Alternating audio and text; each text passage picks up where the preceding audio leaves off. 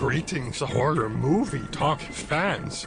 During the recording of this episode, the boys experienced some technical difficulties. We want to thank everyone for your patience and support. Lots of love, the HMT crew. Put the gun down. I saw you with the box. What was in the box? Because I envy your normal life. Put the gun down, David. It seems that envy is my sin. Oh, what's in the box? Not till you give me the What's gun. in the fucking box? Give me the gun.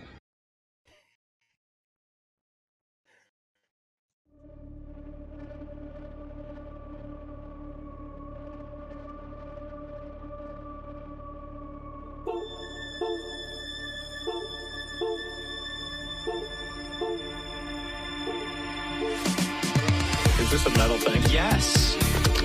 Little taste. David, what is this? Pretty thick. Great. I have to kill a lot of people. Just tell me what you want me to fuck. I have big tits and a tiny vagina. Oil me up, Daddy. I can't believe that Bryce prefers big tits. Mistletoe alert. This is back country. This guy was a real jerk. How long can Hugo be pregnant? Chomp, chomp, chomp, chomp. Oh, you're such a dick, David. Okay, everybody, put on your corpse handling gloves. Ew. Hoodie Picasso. Horror. Hello, party people, and welcome to Horror Movie Talk, your panel of expert hosts. This week and every week for all of eternity are Dr. Bruce Henson. Hello, everybody. PhD in spookology on that guy, and me, Professor David Day, the foremost expert in scare no-nos. We've got a fabulous show for you guys today. I'm so excited because we will be reviewing Hellraiser 2022. That's right.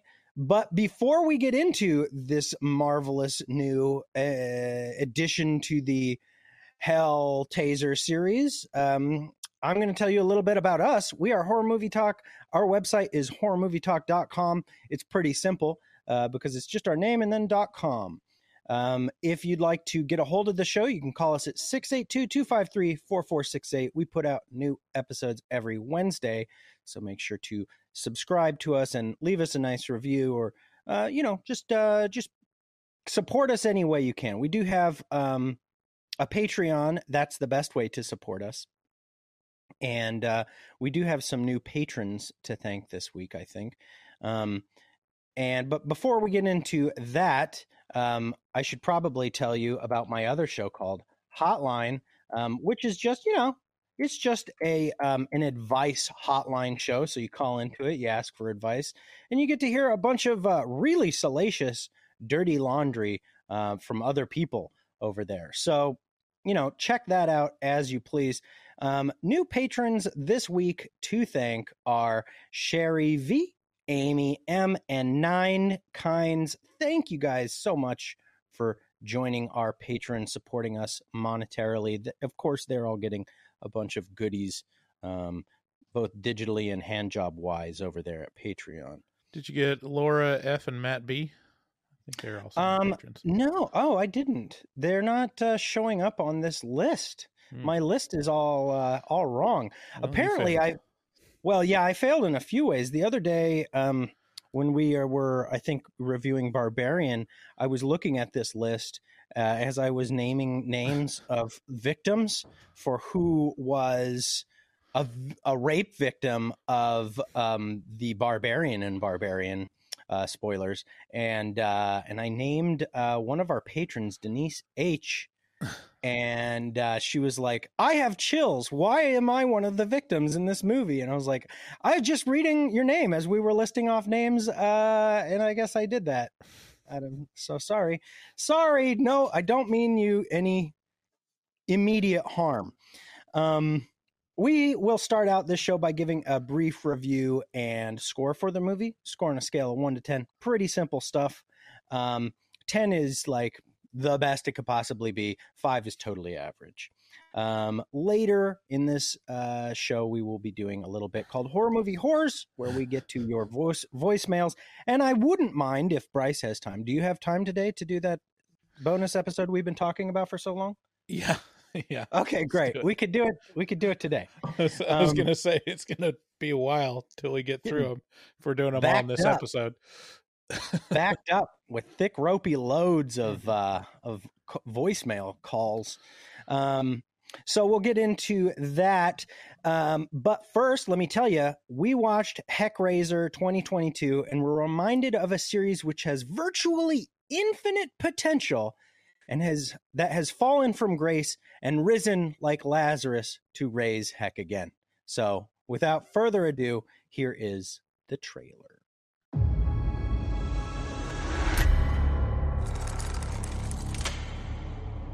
Beautiful, isn't it? It's really nice. You can hold it. What is it? It's a puzzle. And it's almost finished. Keep going. So if I solve it, do I get a prize? I do.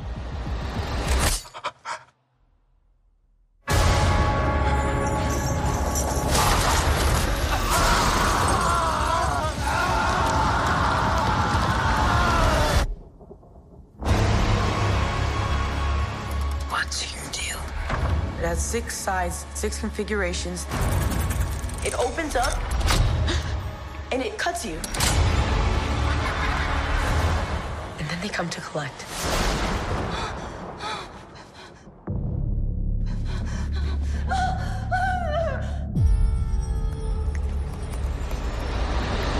It's time. Greater delights await. We wish to see you proceed. Feed it. Their blood, their pain. All for us. What is it you pray for?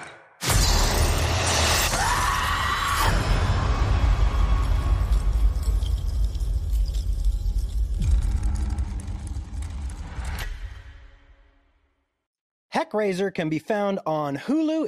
I think it's a Hulu thing that Hulu did. That Hulu was all like, let's do a Hulu thing and make a new Hellraiser. And so they did. And they put it in their formidable Huluween selection. I think one of the first credits in the opening credits was Hulu presents a Hulu original. I'm like, okay, first of all, pick one. Just say Hulu presents or say a Hulu original, of which I have issues because it's not an original. They're Hulu or rebooting Hulu to be criticizing Hulu. All right. Isn't that weird when they can say like, hey, this is a Netflix original?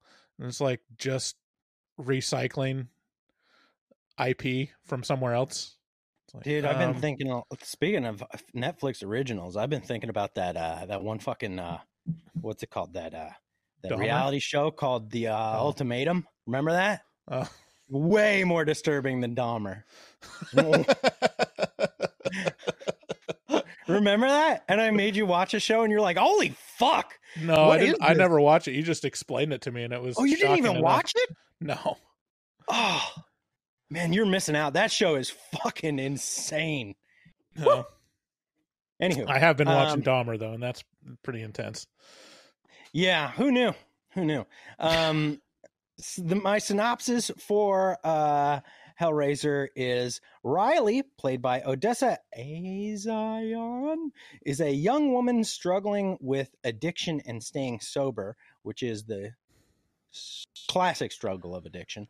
Her boyfriend, Trevor, played by Drew Starkey, is also a recovering addict who seems to be a little less concerned about sobriety and walking the straight and narrow. Riley's brother, Colin, and his gay boyfriend, Matt, are worried about Riley. When Riley and her straight boyfriend, Trevor, break into a storage locker and steal the puzzle box, wacky hijinks ensue, and everyone gets more heck than they bargained for. My review for this is Hellraiser 2022 is a promising new movie based in the Hellraiser universe. It's a 54% reboot, 27% homage, 33% slow and boring, with a nice 12% helping of gloop. Probably the biggest thing that Raisin Phaser has going for it is David Bruckner at the helm. Fresh off of one of our favorite movies of 2020, Bruckner did The Night House. He also did another really solid horror movie straight to Netflix, The Ritual from 2017. So, dude is a solid director, especially in the horror genre, basically only in the horror genre. Hellraiser does a lot of things right. It keeps the plot pretty easy to follow and stays true to a lot of the lore of the series. It also has a lot of nods to sequels in the long line of Yell-Sayer movies. The reimagined Cenobites are off-putting and sometimes horrifying, which is fabulous. Jamie Clayton as the priest, aka Lady Pinhead, is something to behold, and strangely kind of a sexless character I found. Was that your experience as well, Bryce? I expected her to be very fucking sexual. Well, she's got a smoker's voice, so that just becomes sexless to me. I think that makes it sexier. If you've got a 2 carton a day habit, you sound all used up. That's hot. What sights I have to show you. It's like, yeah, I'm not turned on by that necessarily.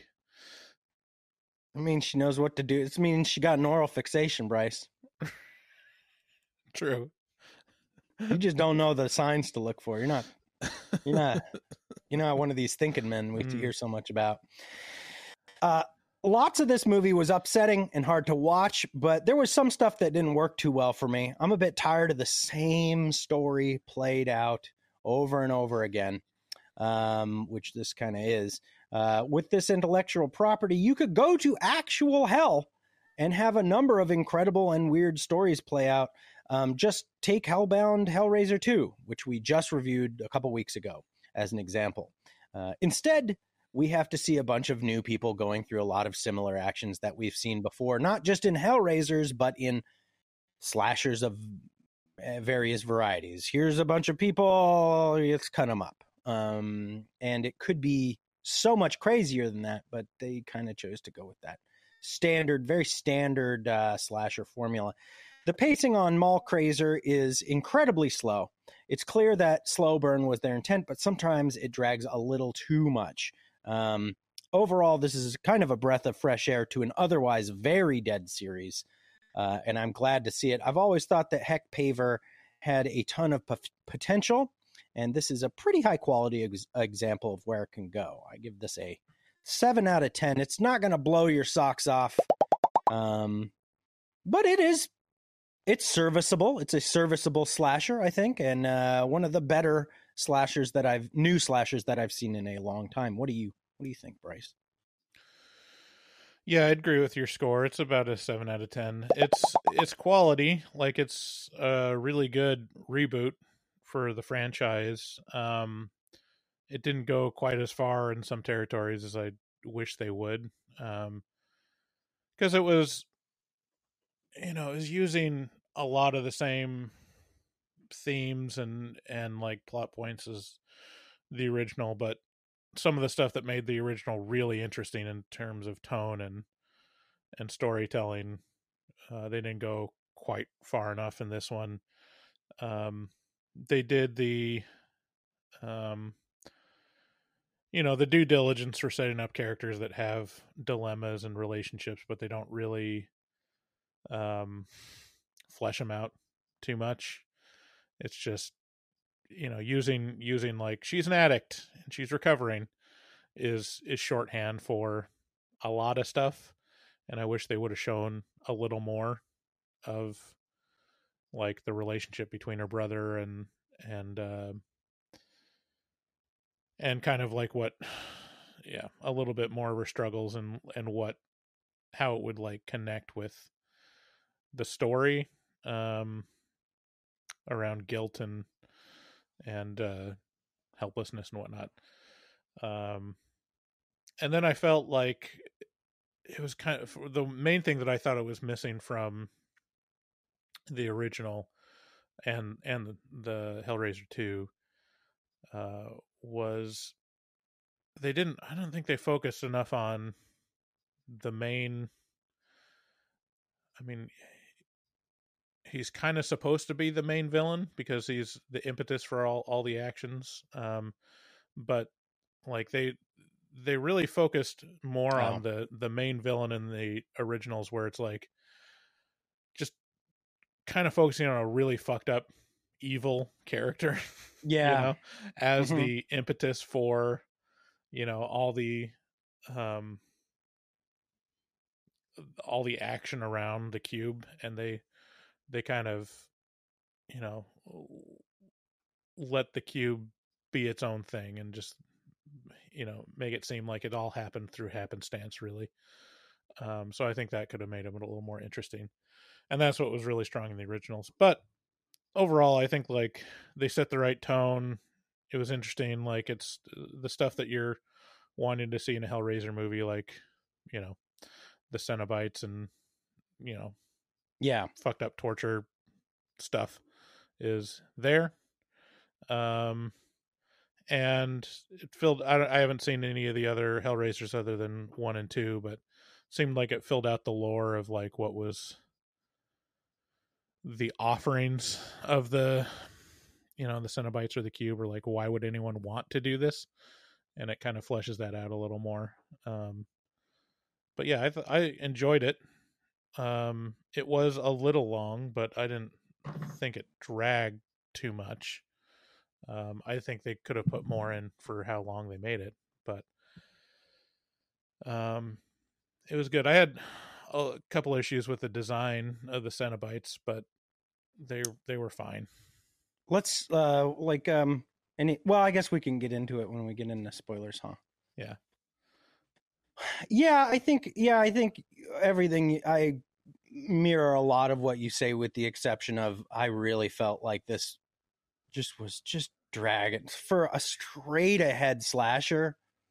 It just felt like, it was like, okay, we get it. It's your slow burn slasher. Okay. But that did bother me a little bit. But other than that, it's not a tremendous amount of sins committed by this movie, I suppose. Yeah.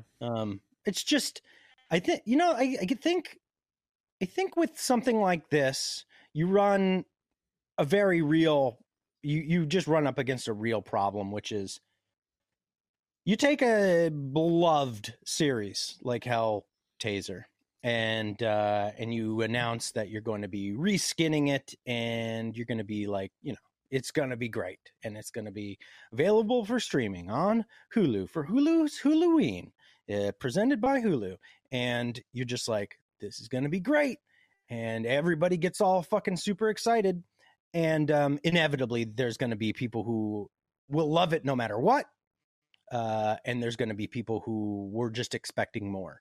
And I think you and I, especially from something like slashers, which is not our immediate taste, are just going to be left wanting a little bit, unless it's truly the best in class for something like a slasher.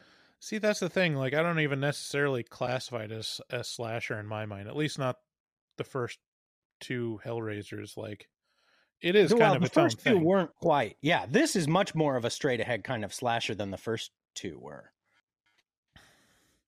Yeah, I mean, mostly just because it wasn't as focused on the tone as the first 2. But yeah, I mean, I think that's just kind of indicative of like, it was trying to be more mainstream and less like, I mean, it's less Clive Barkery. Yeah, less Clive Barkery. And in so doing, it's entering into the realm of slashers, and slashers just by default have to be a little more exciting than something with a lot of character, Yes, I think we've done a good job of dialing in on exactly it. I think take what Bryce just said to the bank. You know what else you can take to the bank is nightchannels.com. You've heard it before, because if you've been listening to this show, because they're the best when it comes to clothing, horror themed and music themed, metal themed, cult themed, satanic themed clothing. And you head on over to nightchannels.com. You put a bunch of those fabulous and super unique prints in your cart. And when you go to check out with, 7, 8, 9, 25 things in your cart, you can use that code HMT at checkout, and that gets you the spookiest percentage you can possibly afford off of your order. 13% off that whole order. And you don't even need to you don't even need to go do that. It would be nice if you did that, because they support the show and you'd be supporting them, and that would be supporting the show. But you don't even have to. You don't take my word for it. Just head over to their site, take a look at what they got to offer, and I guarantee you'll be back. Even if you close out that website, that's called the Night Channels Challenge, and it works for a reason, because when you have the best product, people just gravitate to it. And so that's what's up.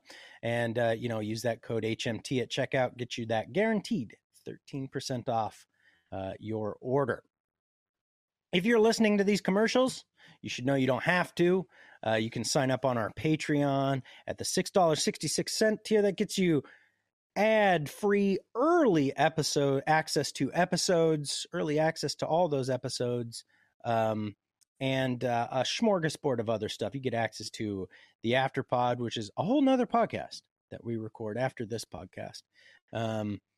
There's various offerings, lots of good stuff over there. There's even ad offerings if you have a small business and want to advertise through Horror Movie Talk. You can set that up. Just get talking to us over there, and Patreon makes it all easy peasy, and you get a bunch of cool digital extras. You can support us by heading to horrormovietalk.com/shop, buying something over there. We have some shirts that I should probably start getting set up on our shirt thingamajig. The Team Bat versus Team Spear shirts that Dustin has been creating dutifully. And so maybe those will be available this week. I hope by saying this, it will light a fire under me and Bryce, or just me. I completely forgot about that. Or just Bryce. Who knows? Hopefully it will happen, but you know how your boys be. They be lazy. By the way, speaking of Dustin Goebel, check out his artwork. He's the guy who makes all the artwork for us. He made the thumbnail for this video, which is on YouTube, which you should check out on our YouTube channel. He fucks real hard. He also takes commissions for artwork from HMT fans. So check him out over at Instagram. That's at dgoebel00. That's at DGOEBEL00 on Instagram. If you'd like to call us, get on the HMT Horrors segment, you can do so by calling 682-253-4468. Thank you very, very much. And let's get into spoilers. So, okay. The moment has passed, Bryce. So the I can't switch it back. Okay, I'm back. Bryce, stop it. Seriously. You're messing with the video.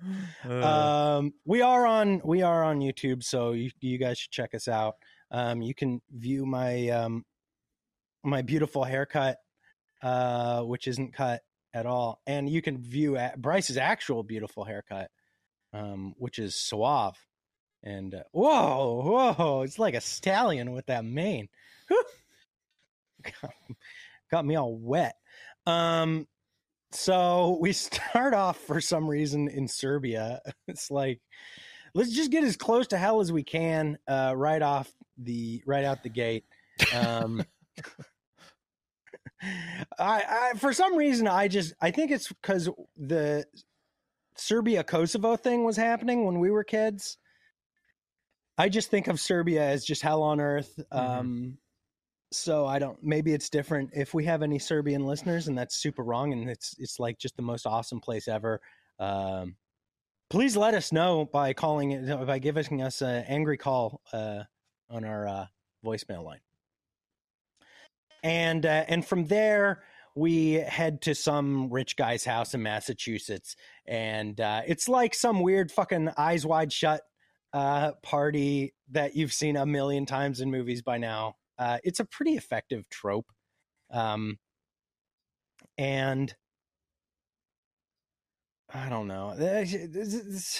See, the more I'm thinking about this, the more I'm kind of irritated by this movie, because it's just a bunch of tropes kind of thrown together. I guess they work. Yeah, this guy is like one of my main beefs. It's like, it's just shorthand. Rich guy bad. Yeah, like rich guy's doing a thing, and he collects art. It doesn't go into at all like how fucked up he is, which is like, yeah, I mean, maybe that's what it is, because in the original, like, the main villains were so fucked up, and especially in Hellraiser 2 was just an extreme sadist, and made it really interesting. And this one just seems like it's your standard rich guy, which you don't quite, it doesn't even seem like he quite understands what it is. I guess it shows a bunch of research and stuff in like a side office or whatever when what's her name is investigating, but like it doesn't give you the background of this guy. And I feel like that was pretty integral to Hellraiser, is that there has to be someone on Earth that's just evil and looking for like the most extreme, sadist experience. Yeah. And they're the ones that are like the force for opening up these doorways to hell. And that didn't really exist here. I mean, I guess in the plot says it does, but it doesn't really fill out that character. Most of it's like just kind of a naive protagonist that stumbles into it, right, and then continues to. That's the other thing, is like once you understand what the puzzle box is, like all of a sudden now you have to kind of like come up with an excuse to be like, oopsie doopsie, I solved it again. Okay, this is great. I'm glad that you're transitioning this way, because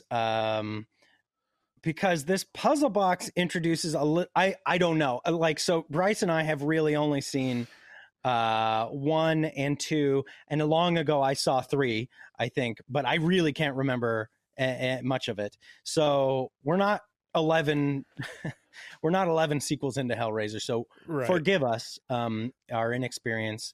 We are horror fans, but we're not necessarily aficionados.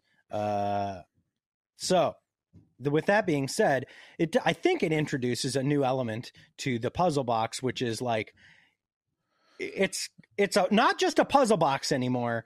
It's a gotcha trap. It's like a Chinese finger trap kind of scenario, which is not only do you have to do the puzzle, which is all it used to be. It used to just be like, oh, just do the puzzle. And then once you do it, you're marked. Now it's like, you can do the puzzle, but if this little knife that comes out of it when you do the puzzle doesn't nick you, doesn't hit your, make you bleed onto the box, you're scot-free. Like, you got us. you had it turned one of the 25 different ways that it wouldn't cut you, right? When you finished it. And so there's this element of like, you escaped us this time. Yeah. You solved the puzzle, but you didn't do a blood ouchie into the box. So the box is dry. The answer is always solve the puzzle with boxing gloves on. Or, you got to lube up that box before you can get in there. You know what I'm saying? Bryce. Yeah, that was you got to lube up the box. I get the pun. That was an interesting element that was added I'm okay with it, but it's a Yeah. little more compelling to just have you be marked by solving it, because there's a little more like avenue of just you're fucked, you know.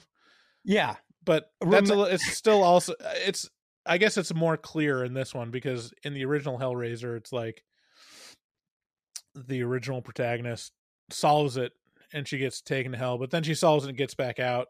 It's like the rules are a little fuzzy. Yeah. It's like, well, you just keep using the box and then stuff happens, you know. that's what they always say. They say just keep using that box. Mm-hmm. There's a thing, like it used to be kind of hard to solve the box. It was a puzzle.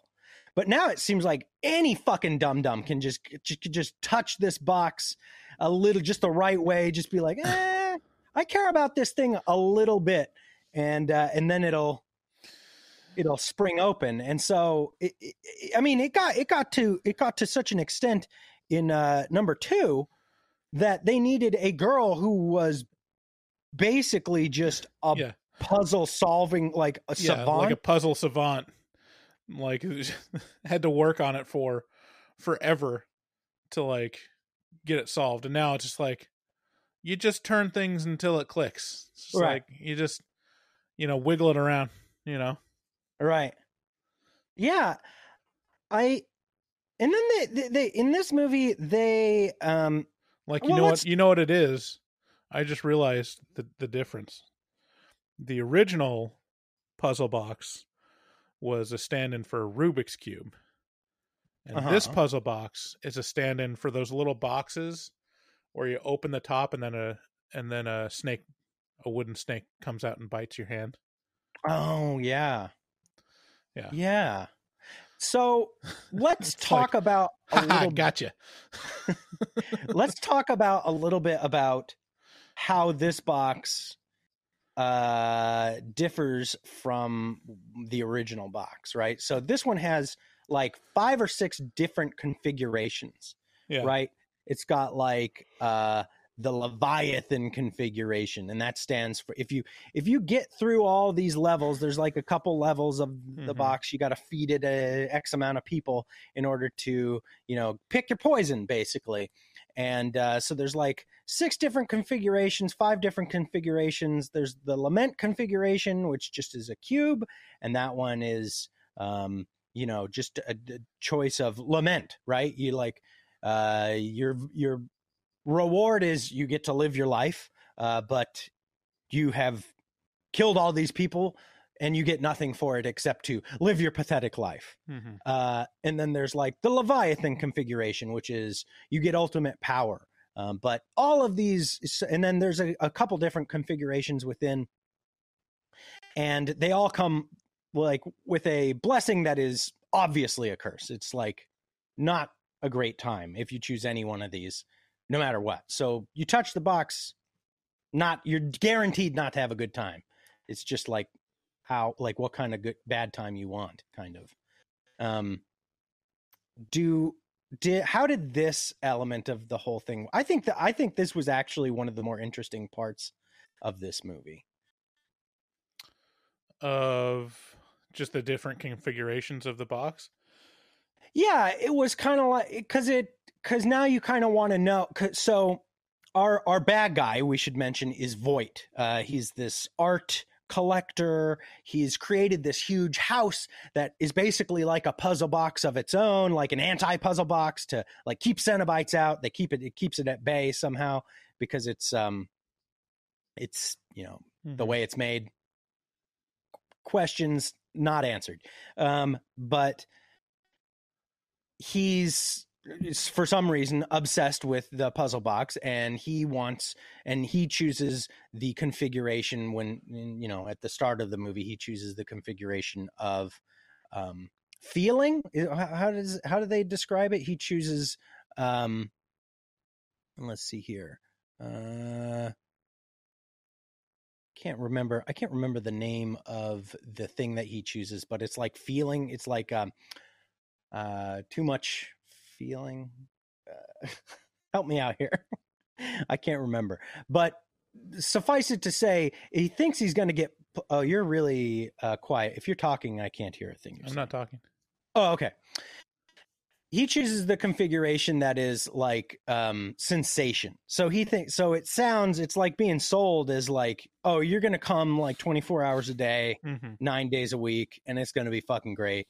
And what he ends up getting is this weird fucking like contraption placed in the middle of his chest that just agonizingly tugs at his body at random times.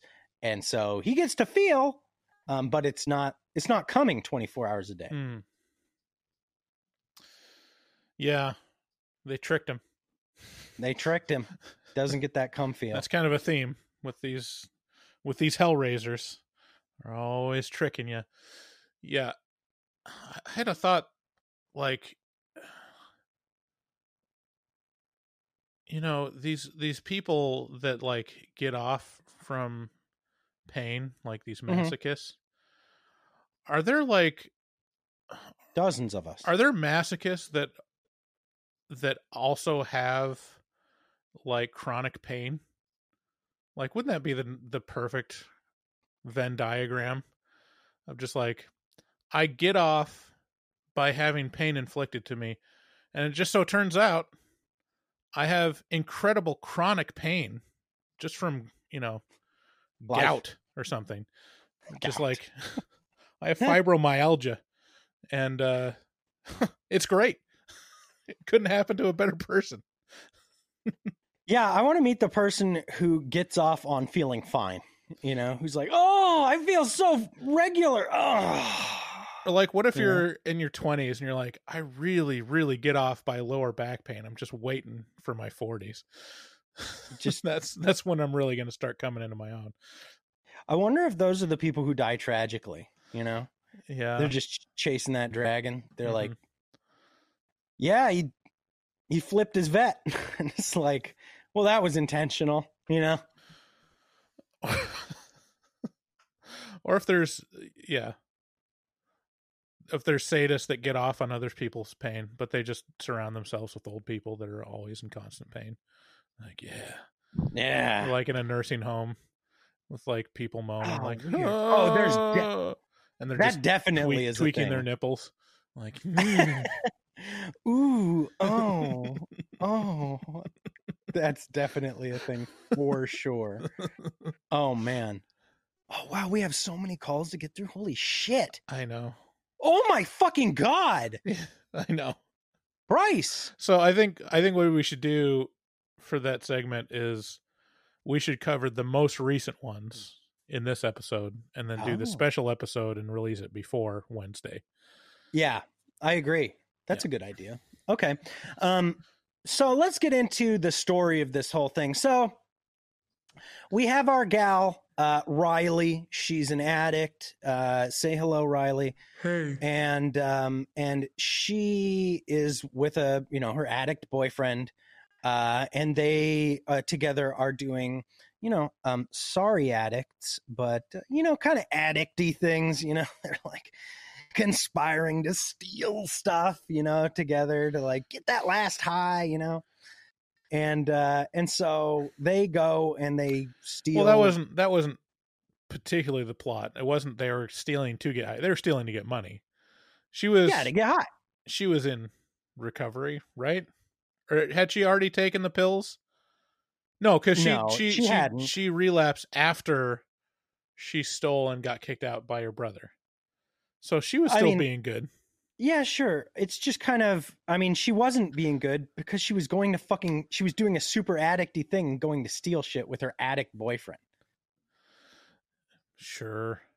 What do you mean, sure? Keep going. That's fine. I won't nitpick. Go ahead.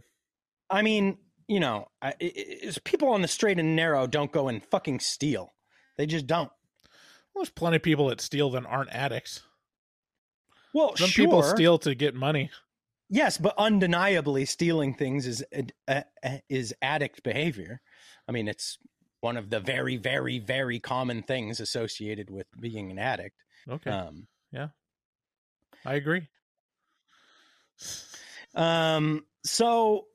they go off, and the first thing that they steal, he's like, he works at some shipping yard, and he's like, look, there's this one shipping container that's got this box inside a box inside a box, and in that box there's another box, and that's the box we need to steal. And she's like, I mean, to be fair, he doesn't know that the lament configuration is in there, but nevertheless, that's the way it pans out. And so they go in there, they steal the puzzle box. They're both like, I don't know what to do with this. Maybe we could hawk it. Not really. That's not really something an addict would do. They wouldn't hawk something they stole, it seems. I mean, I'm just saying, it seems kind of far-fetched, David. So they steal this thing from someone else that wasn't theirs. And, she takes it, and I can't remember how he, like, what the step is. Her brother gets got, she goes and gets high after that, not like an addict would. And then her brother kicks her out of his house, and he's like, I'm done with you. And then, her brother gets nicked by the puzzle box, and he gets taken off to the underworld.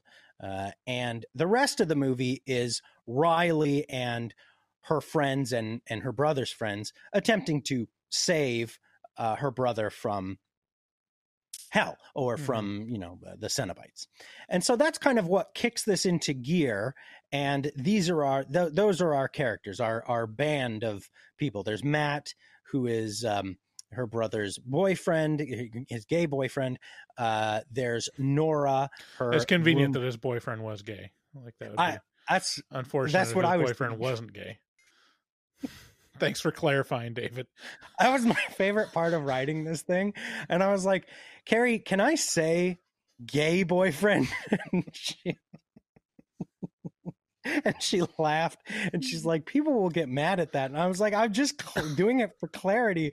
But I think not only is it clearer, but it's funnier. Yeah, I mean, you don't have to be gay to fuck guys. This is what I'm saying. Yeah. He could be bi. Yeah, he could be there's plenty of straight but guys. just There's plenty of straight guys that date gay men. Right. There's plenty of straight men that date straight men. I mean, you have to clarify.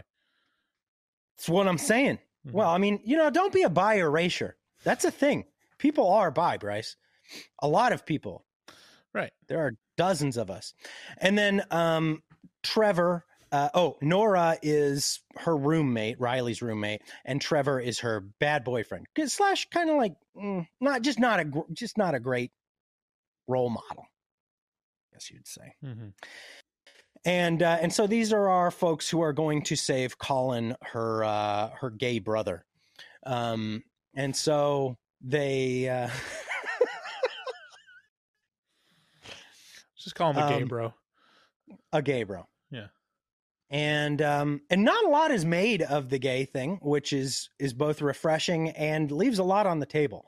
They did have a little bit of a makeout sesh, which I appreciated, and I could have done with a lot more of.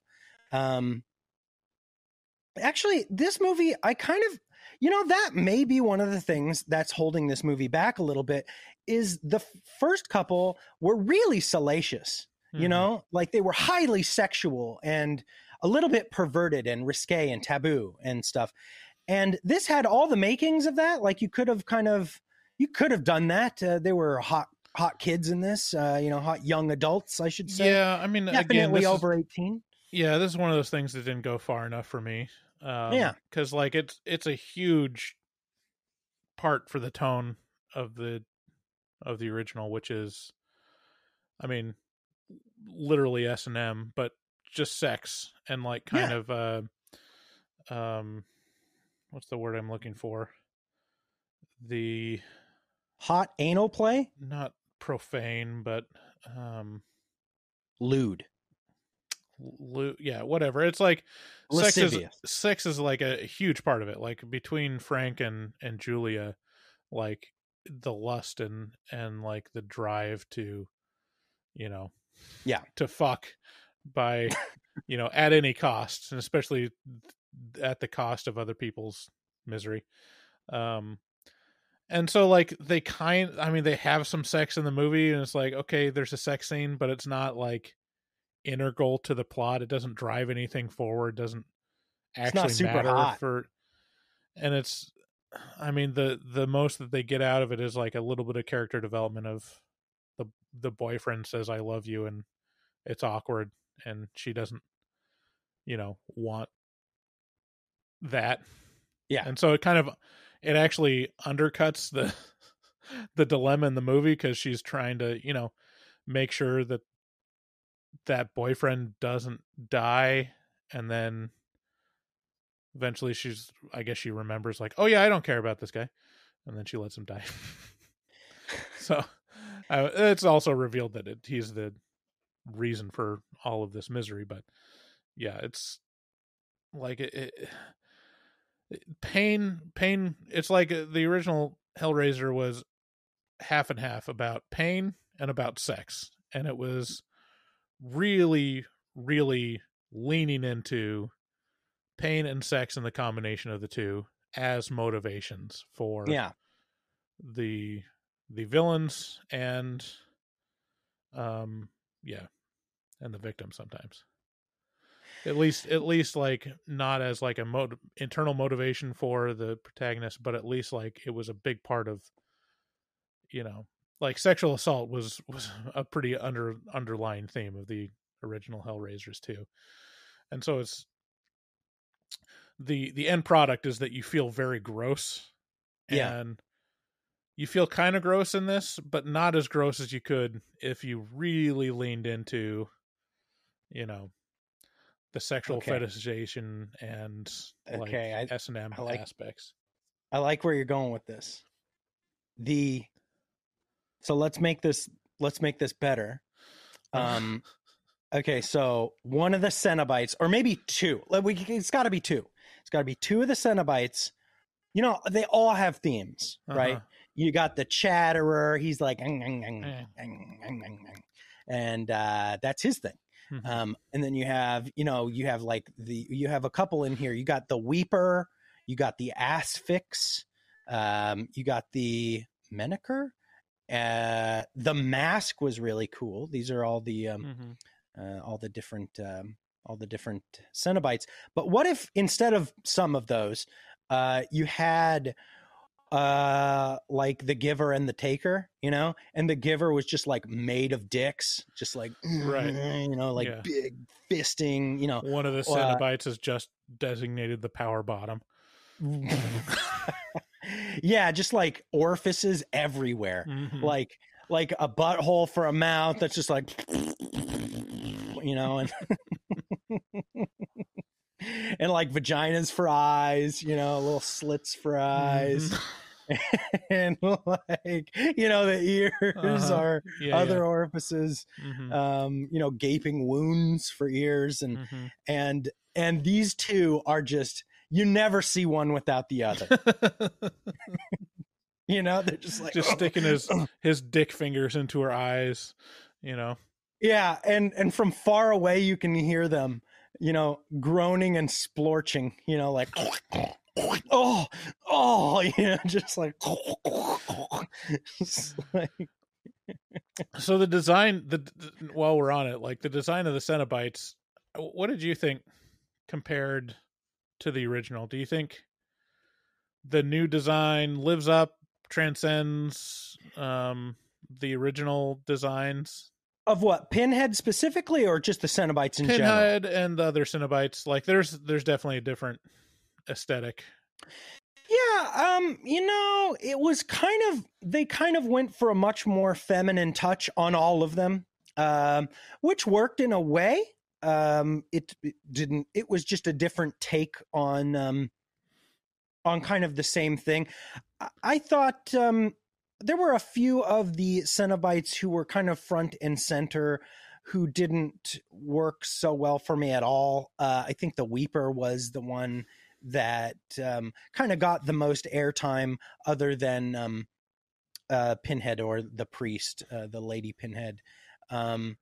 And I'll tell you, the one I really liked was the mask with Mhm. kind of this frisbee of skin taut over this thing. It was, I would have liked to see a lot more of that one, but I liked how they kind of showcased the Cenobites a lot more in this one than in one, the original, and then I mean even kind of two. They really made a lot of it, but I don't know. The design wasn't here or there for me. It was pretty cool, you know. What did you think? Yeah, I don't think it looked great. Like, I get what they were going for, but it looked a lot faker. So like the main difference is the original series, like kind of the latex or PVC kind of S&M fetish gear was like one of the main features. They're all in black, like latex. And then you have the whatever torture du jour for each Cenobite, you know, so whatever skin flaps or stretchy things or pins or whatever is kind of what defines them. And in this one, they kind of did away with clothing at all, and it was all supposed to be just flesh mangled and pulled, and you know, and then it just didn't look like what it was trying to be. Like especially Pinhead, the flesh and stuff that's like pulled over, it just looks like a costume to me. Like it's not visceral enough or doesn't look realistic enough to portray what it's trying to portray. And so I think they were a little too ambitious with what they're trying to show. I did like the concept of it, and I think like especially with one of the Cenobite, I can't remember which one, but like it just looked like it was they're toying a lot more with nudity and you know, displaying discomfort from that. Wish they would have gone further and just had someone's dick out. That would have been nice. Just have like, what if that was like the giver, the Cenobite, yeah, the giver, where he's just like has a giant, you know, rock hard erection at all times, and he's like, I'm gonna grape you in the mouth. That's a form of torture in itself, you know. Oh yeah, just a rock hard dick all the time. Right. Yeah, no, it's true torture, and it can't get off. It's just, I mean, that's literally a side effect of some dick pills that you don't want, because your dick can fall off. It doesn't ever go down. Your dick can fall off? Yeah, if you have like an erection that doesn't, haven't you heard like the warnings on any of those dick pills? It's like, if you have an erection that lasts for more than 2 hours, go see a doctor. Your dick will fall off? Is that the next part? Yeah, that's what happens. Can't tell if you're... Look it up. Look it up. Look it up, David. Will your dick actually fall off? It'll just pop. I don't know. This is why I like being friends with you, is because you do my favorite thing, which is just gaslight me until death. I feel like this is gaslighting, but you're playing it pretty close. No, I mean, whatever it is, you can do some real damage to your dick if you have a hard on for too long. Just a fact. Look it up, David. Young David has a lot of issues with this. Like like even kind of old David has a lot of issues with this. My dick is having hard, an erection for 2 hours straight. Like, I don't think so. Oh yeah. Are you? 2 hours is fucking amateur hour over here. Amateur 2 hours. Like, I've had a hard dick. I'd say in my life, my dick has been hard 10% of my life. My life. That's, and like 50% of the time I'm asleep. See, the reason why I don't believe it is like after 20 minutes of consciously knowing that your dick is rock hard, like if you haven't found an excuse to excuse yourself and go jack off, like then I have more questions. Well, it's not the jacking off is great. Yeah, you'd go and jack off. It's just, how do you get it to go down after that? You have 0 refractory period? I don't know what that is. Okay, well, then you should be in porn then, because that's abnormal thing, David. Usually when people come, their dick stops being hard. I'm telling you, man, we gotta make this new podcast. What makes you come? We gotta. We owe it to people. So, anywho, yeah, basically what ends up playing out is a very stereotypical slasher at this point. The kids all head into Voight's house. Voight is not dead, as he has been presumed to be for a long time. He is actually still kept alive in perpetuity because of this machine and the gift of the Cenobites.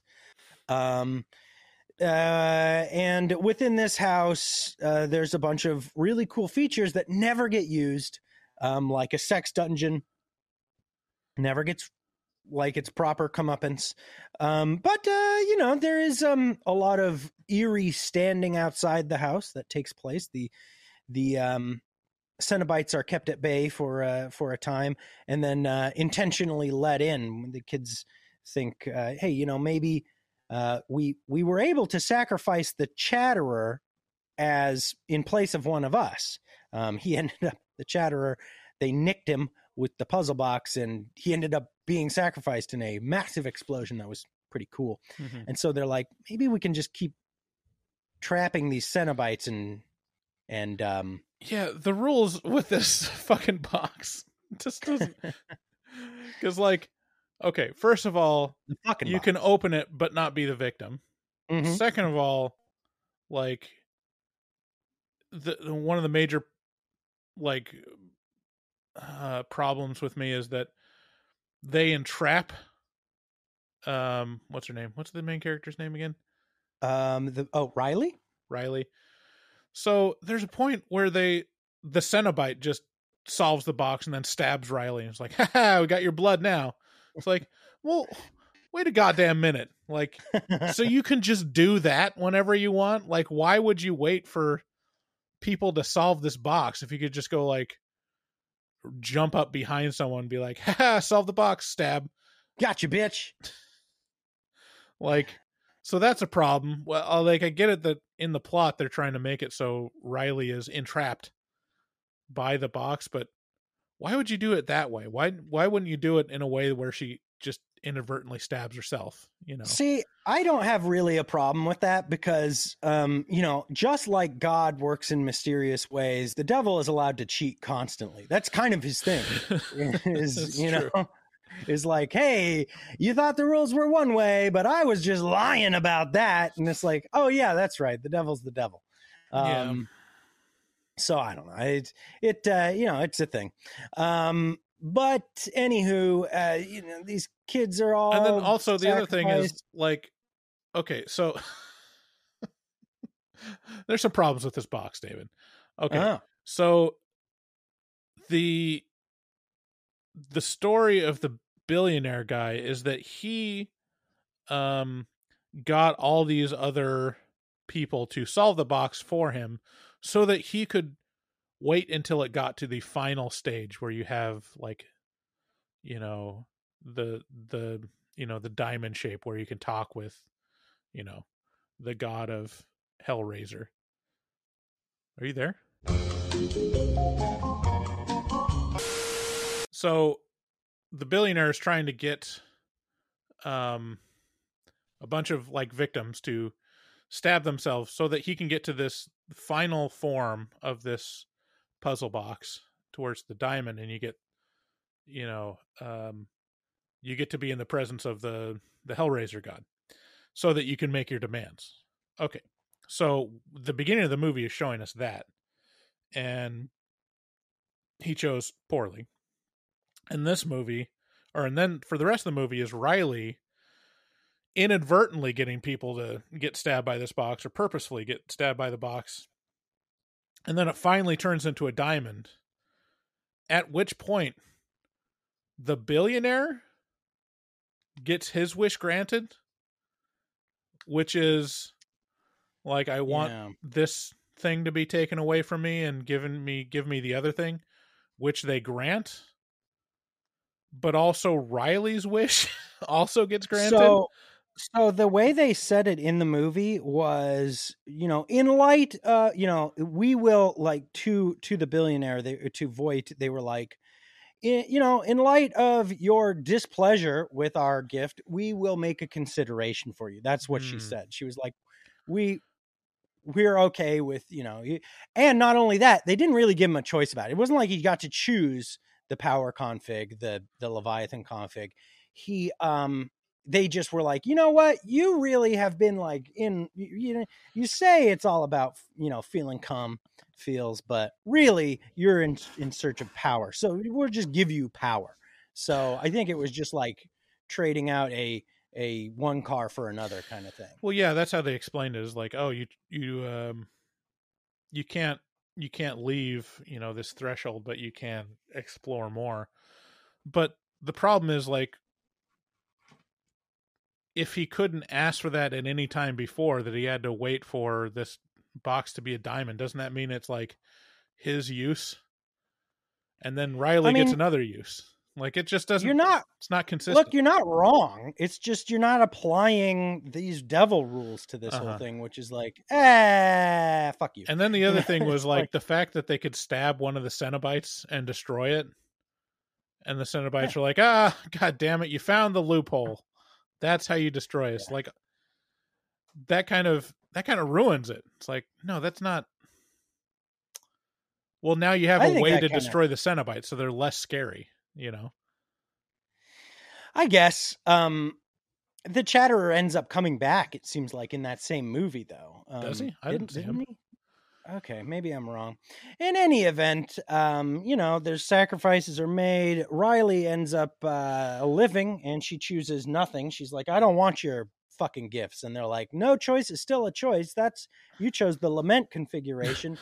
You get to be sad about having lost all your friends to this horrible event that happened today.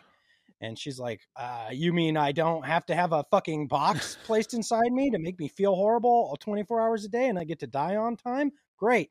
But Voight gets to basically the power one. He gets made into, it's kind of a reskinning of two. Voight basically gets into a Cenobite. Yeah. But one thing, so that's kind of the end of the movie. One thing that has... Well, I love that one of the circles of hell is just, you just get to continue living life normally. Right. Well, I mean, how could it not be? We've all been living one of the hellish options afforded to people that solve the box. Just it's hell because it's not heaven. Yeah. There you go. Yeah. That's one of the things that has occurred to me is in your lifetime and in my lifetime, something has happened, which is the impressive thing to be as a person in the world is was a millionaire. Remember? Right. It used to be like Bill Gates had $1 billion and everyone was like, what the fuck? Right. Are you fucking serious? Mm-hmm. He's a billionaire? And in 30 years or so, now everybody's billionaires. So are we going to now the big thing is billionaire. You got to be a billionaire. Are we going to see trillionaires? Is that going to happen? I guess I'm unaware. Like, I felt like Jeff Bezos was close. I think Elon Musk and Jeff Bezos have been battling it out over the past couple of years. Definitely made richer by the pandemic, it seems. But the bigger question: he amassed. Let's see. I mean, to get to $1 trillion would be insane. Like, as insane as like. Well, I mean, $1 million I think to $1 Musk billion. Musk was at 500 billion at one point. Was he? But the next question is, do you think there will ever be a chameleonaire? I was asking the hard questions, David. I know. So final recommendations. Who would like this? If you're a slasher fan, this is a no-brainer. This is easy peasy. If you are a Hellraiser fan, I imagine you will enjoy this or be maybe a little disappointed by the fact that doesn't reach your highest expectations. One of those two, but it's pretty uncomfortable. There are some deglovings. There are some insertions. There are some weird and wacky hijinks that occur in this movie. I'm a little disappointed that it wasn't a more impressive Clive Barker-y sort of thing. But it didn't disappoint too terribly much. Yeah. What do you think? Yeah, I mean, I think it's like I wouldn't say a half-hearted attempt. It's like a 3/4 hearted attempt at maintaining the tone of and feel of the original. It's still good. Like, I wouldn't steer people away from it, but it doesn't lean hard into the more uncomfortable territory, which would have been interesting to like play a little more with that. And I think like some of it's like you look at the original and it's so taboo. Like it handles the taboo so extremely. When you're thinking of like the 80s, like even just showing some of this stuff is like woof. And like using elements of fetish and like, I mean, even sexual assault and just a lot of like these predatory motivations and from the original villains in the original were much more sharp and push the envelope a lot more, and that's why they stood out. And I think like now there's a little bit of it's obvious that there's a hesitancy to go too hard into the paint, where it's like, yeah, you can't really do sexual assault stuff or like touch on these evil acts because then you gotta give a trigger warning or people are gonna answer to the crowd, say that that's exploitative and there's something wrong with that. Doesn't that make it better to put in a horror movie? Yeah, like, so I mean that stuff where it's like you could really, what's happening? You could really, who are these people who don't want to be offended by fucking horror? Yeah, isn't that the point? You could really like tap into a lot of that stuff, and they just kind of skim over it, So it's good, not great. Yeah. Can you imagine being a person who goes into a Hellraiser movie like being like expecting not to be offended? Who, I don't know. Who are you? Why are you? Go away. Yeah. Anyway, so with that, let's. Are we gonna skim over the fact that the billionaire guy, when he's getting transformed into a Cenobite, is like totally packing? They do show one big old dong, and it's not salacious. It's not sexual. It's just like sterile, like surgical dick. Yeah, but I gotta say, it's impressive. He's got an impressive package. No, yeah, he's a lucky man. Yeah, and anybody with him is a lucky man. So, anyways, or woman. Let's get into horror movie whores. I would say if you want to do from Monday, our calls from Monday forward, that would be where to start. And if you guys want to give us a call at 682-253-4468, you could get on the show and check out our other episode that we will put out this week on other calls that we just catching up. So here we go. From Monday. Holy shit. Yeah, no, it's astonishing. Don't even scroll down. All right. We have too many people calling. Transcript not available. Greetings. It's Dick Mancrease from Chesapeake, Virginia. Boys, I just wanted to apologize because I left drunk voicemails. I will never do that again. Please don't block me. My apologies. I tend to go hard the night or the couple nights before I have to go out to sea because I work on boats, which was a really fucking dumb choice for a career. Anyways, loving the content as always, and I download all your stuff so that I can take them underway and I can listen to them while I'm out at sea. And I anxiously await being able to pull back in and download you guys for my favorite podcast.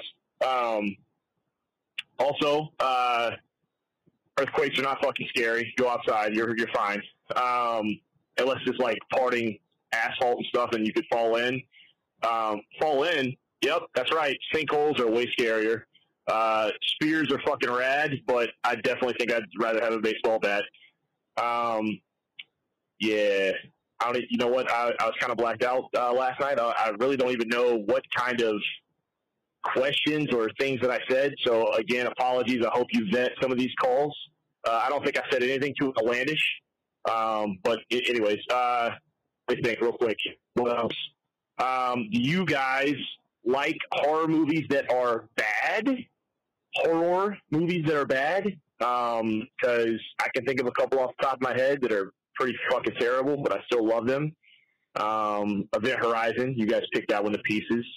I know it's dumb these days, but I still love it. Here's a good one. Well, it's a bad one, but I love it. Nightbreed by Clive Barker. That's a fucking good one. What's another one that is really fucking bad, but for some reason I like it? Let me think. Lords of Salem by Rob Zombie. That's a fucking shitter. But I enjoy it for some reason. I don't know. A lot of weird imagery in there. It's like a acid trip horror movie. Don't have too much else to say. Oh, real quick. It's October, which is fucking rad, but also it's Breast Cancer Awareness Month, and that has affected someone really close to me in the past couple of years. So, and she's doing great now. She's got a pair that's built for speed now, not for comfort, but hey, they're new. And I just want to say to all the lady listeners out there and all the fellas too, make sure to tell the. Yeah, what he's going to go ahead and say there is get yourself checked out for breast cancer. Get your mammograms, get those titties squoze up. I think he's saying his old lady or one of his old ladies, his girlfriend, just recently was affected by breast cancer and is now built for speed instead of comfort. which, hey, I'll take all comers. I just appreciate a titty. So yeah, for sure. Get checked out. Cancer is no fucking joke. So be aware of breast cancer. Next caller. Fellas, been a while. This is CJ, aka the Beast from the Northeast. All right, I got another one for you. This is a would you rather.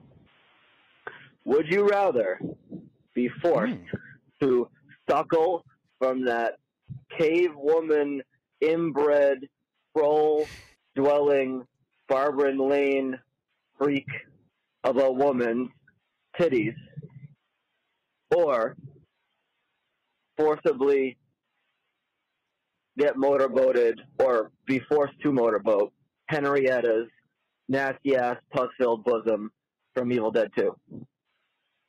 And no, death is not an option. You got to choose one. Peace. Go ahead. But I'm confused with what the two options are. So breastfeed from the cave woman. Is he talking about the woman from Barbarian? Yeah.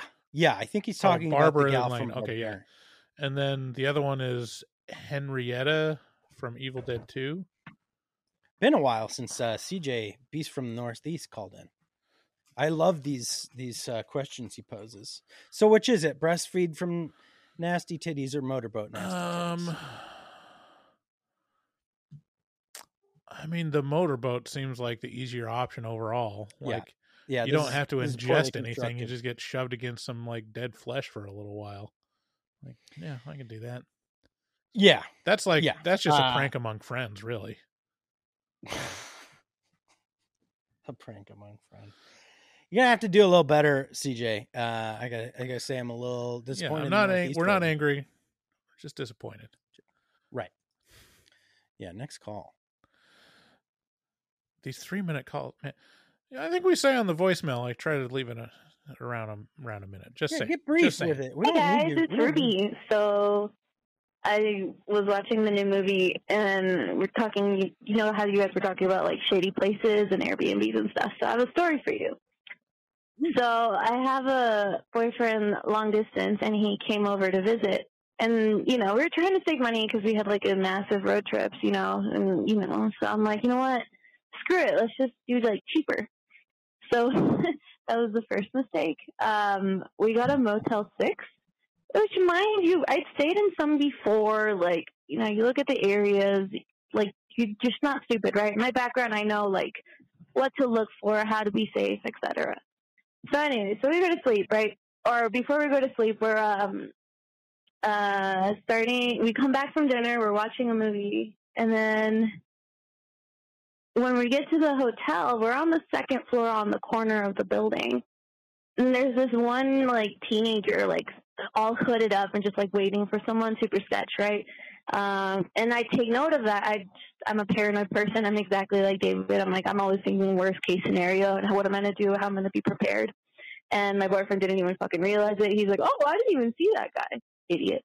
Anyways, mind you, my boyfriend's white and I'm Mexican, so that should definitely tell you who can die and who won't die in horror movies. Yeah.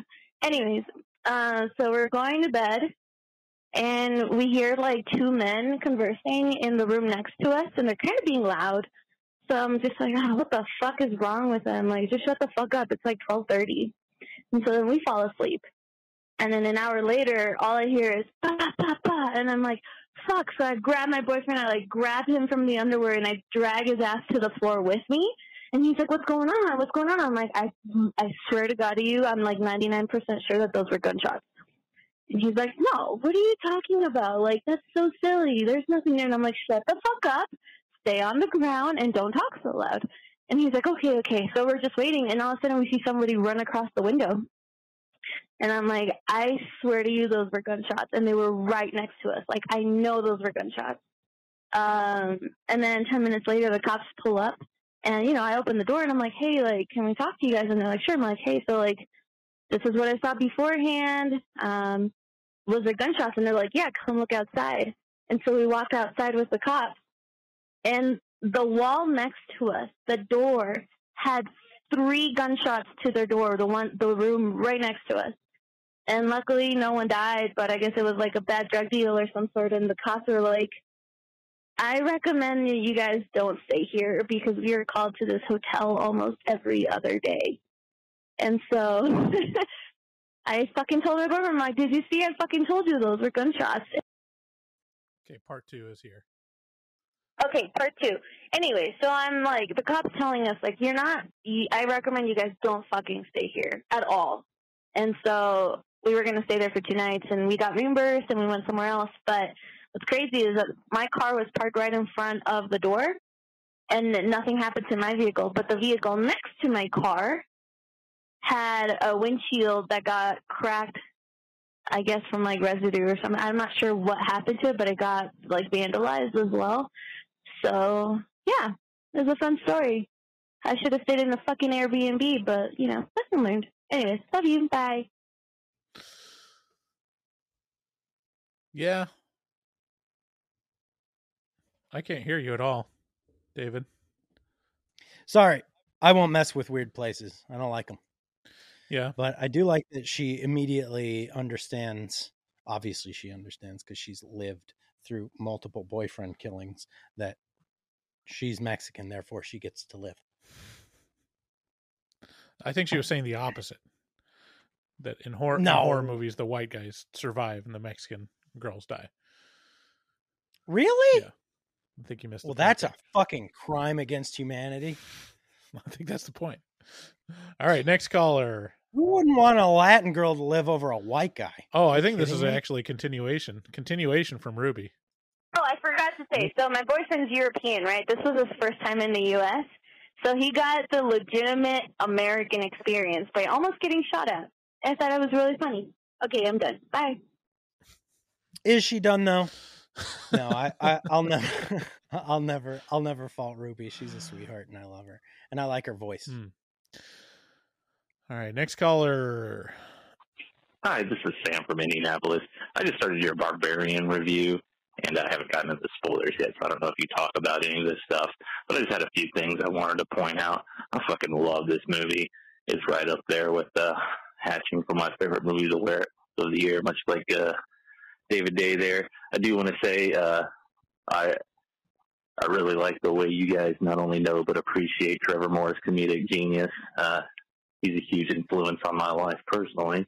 But Zach killed it with this movie. And I watched a lot of interviews with him since it came out. And it's interesting to know that he had a guy financing it. And right on the day they were going to Bulgaria to shoot it, the guy died. And so when New Regency picked it up, since it was already kind of in the cards, they just let him do exactly what his original script was. So it's kind of rare for a theatrical release movie to be exactly what the first draft is of the script. They changed absolutely nothing on it. There was a scene that was cut where the mother picks up a rat, bites his head off, and then baby birds it into Justin Long's mouth. And they said they only cut it because they didn't want to show the shark too soon. So I think there was something else I had. Maybe had to do with Robert the Farter's Spark Box. I don't remember. I'll call you guys later. Bye-bye. I think he remembers. Yeah, he remembers it next. Should we just play that one before we answer or talk about? Yeah, let's just. Yeah. I remember what else I wanted to say about Barbarian. Bye-bye. I love that. Ba.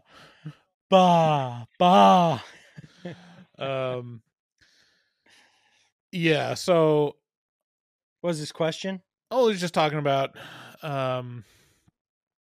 Zach just have the director having the opportunity to really execute his vision of the movie without studio interference, which is it's pretty rare, and you see what can happen if you let someone with a unique vision actually execute it. I wonder how much that is. Like,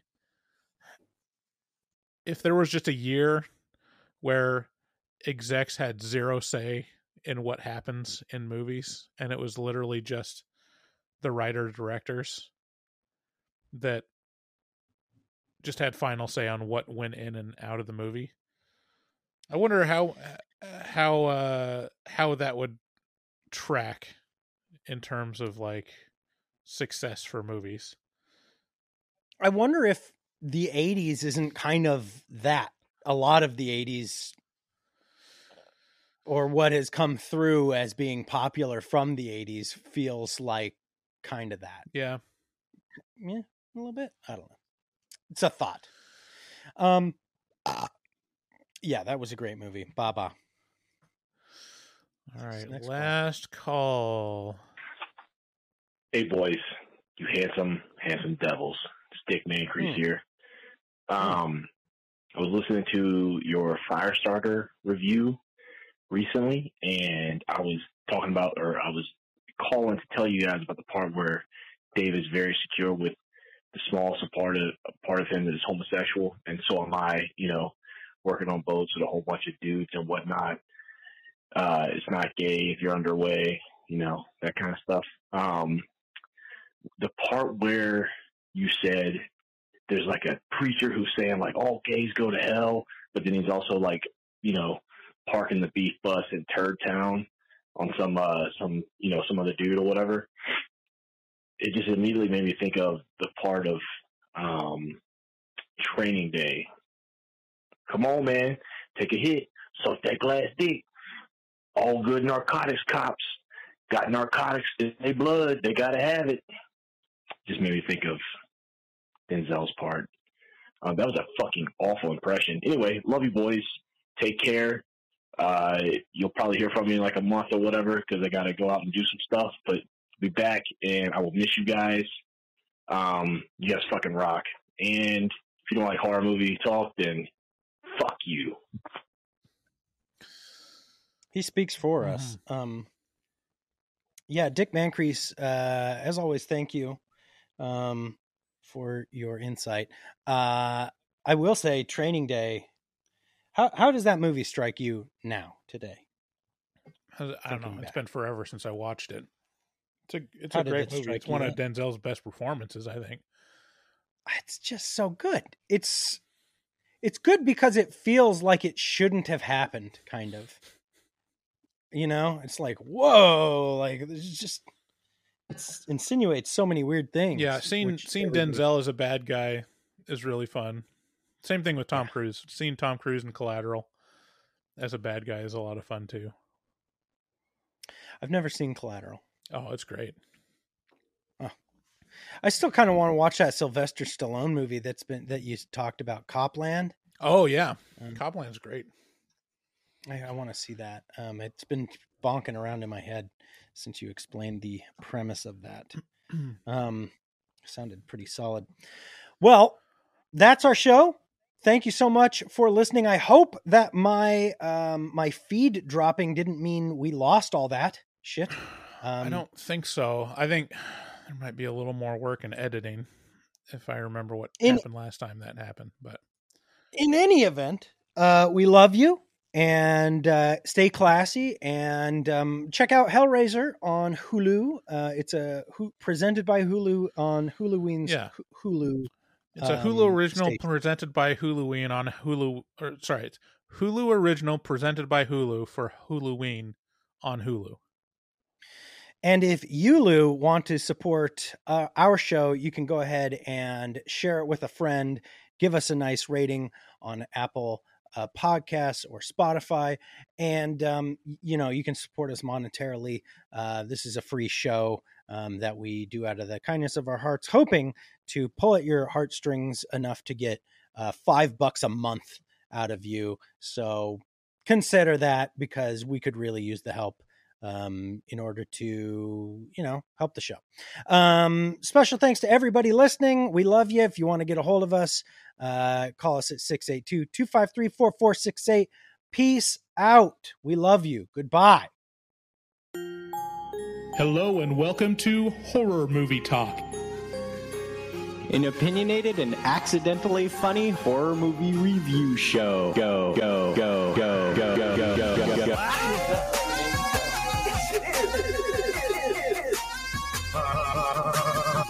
Just hit the stroll through the scraggly woods. He had no face! Horror! Sabrina, don't just stare at it, eat it. New theatrical releases always get priority. But we also review older horror movies, both good and horrible.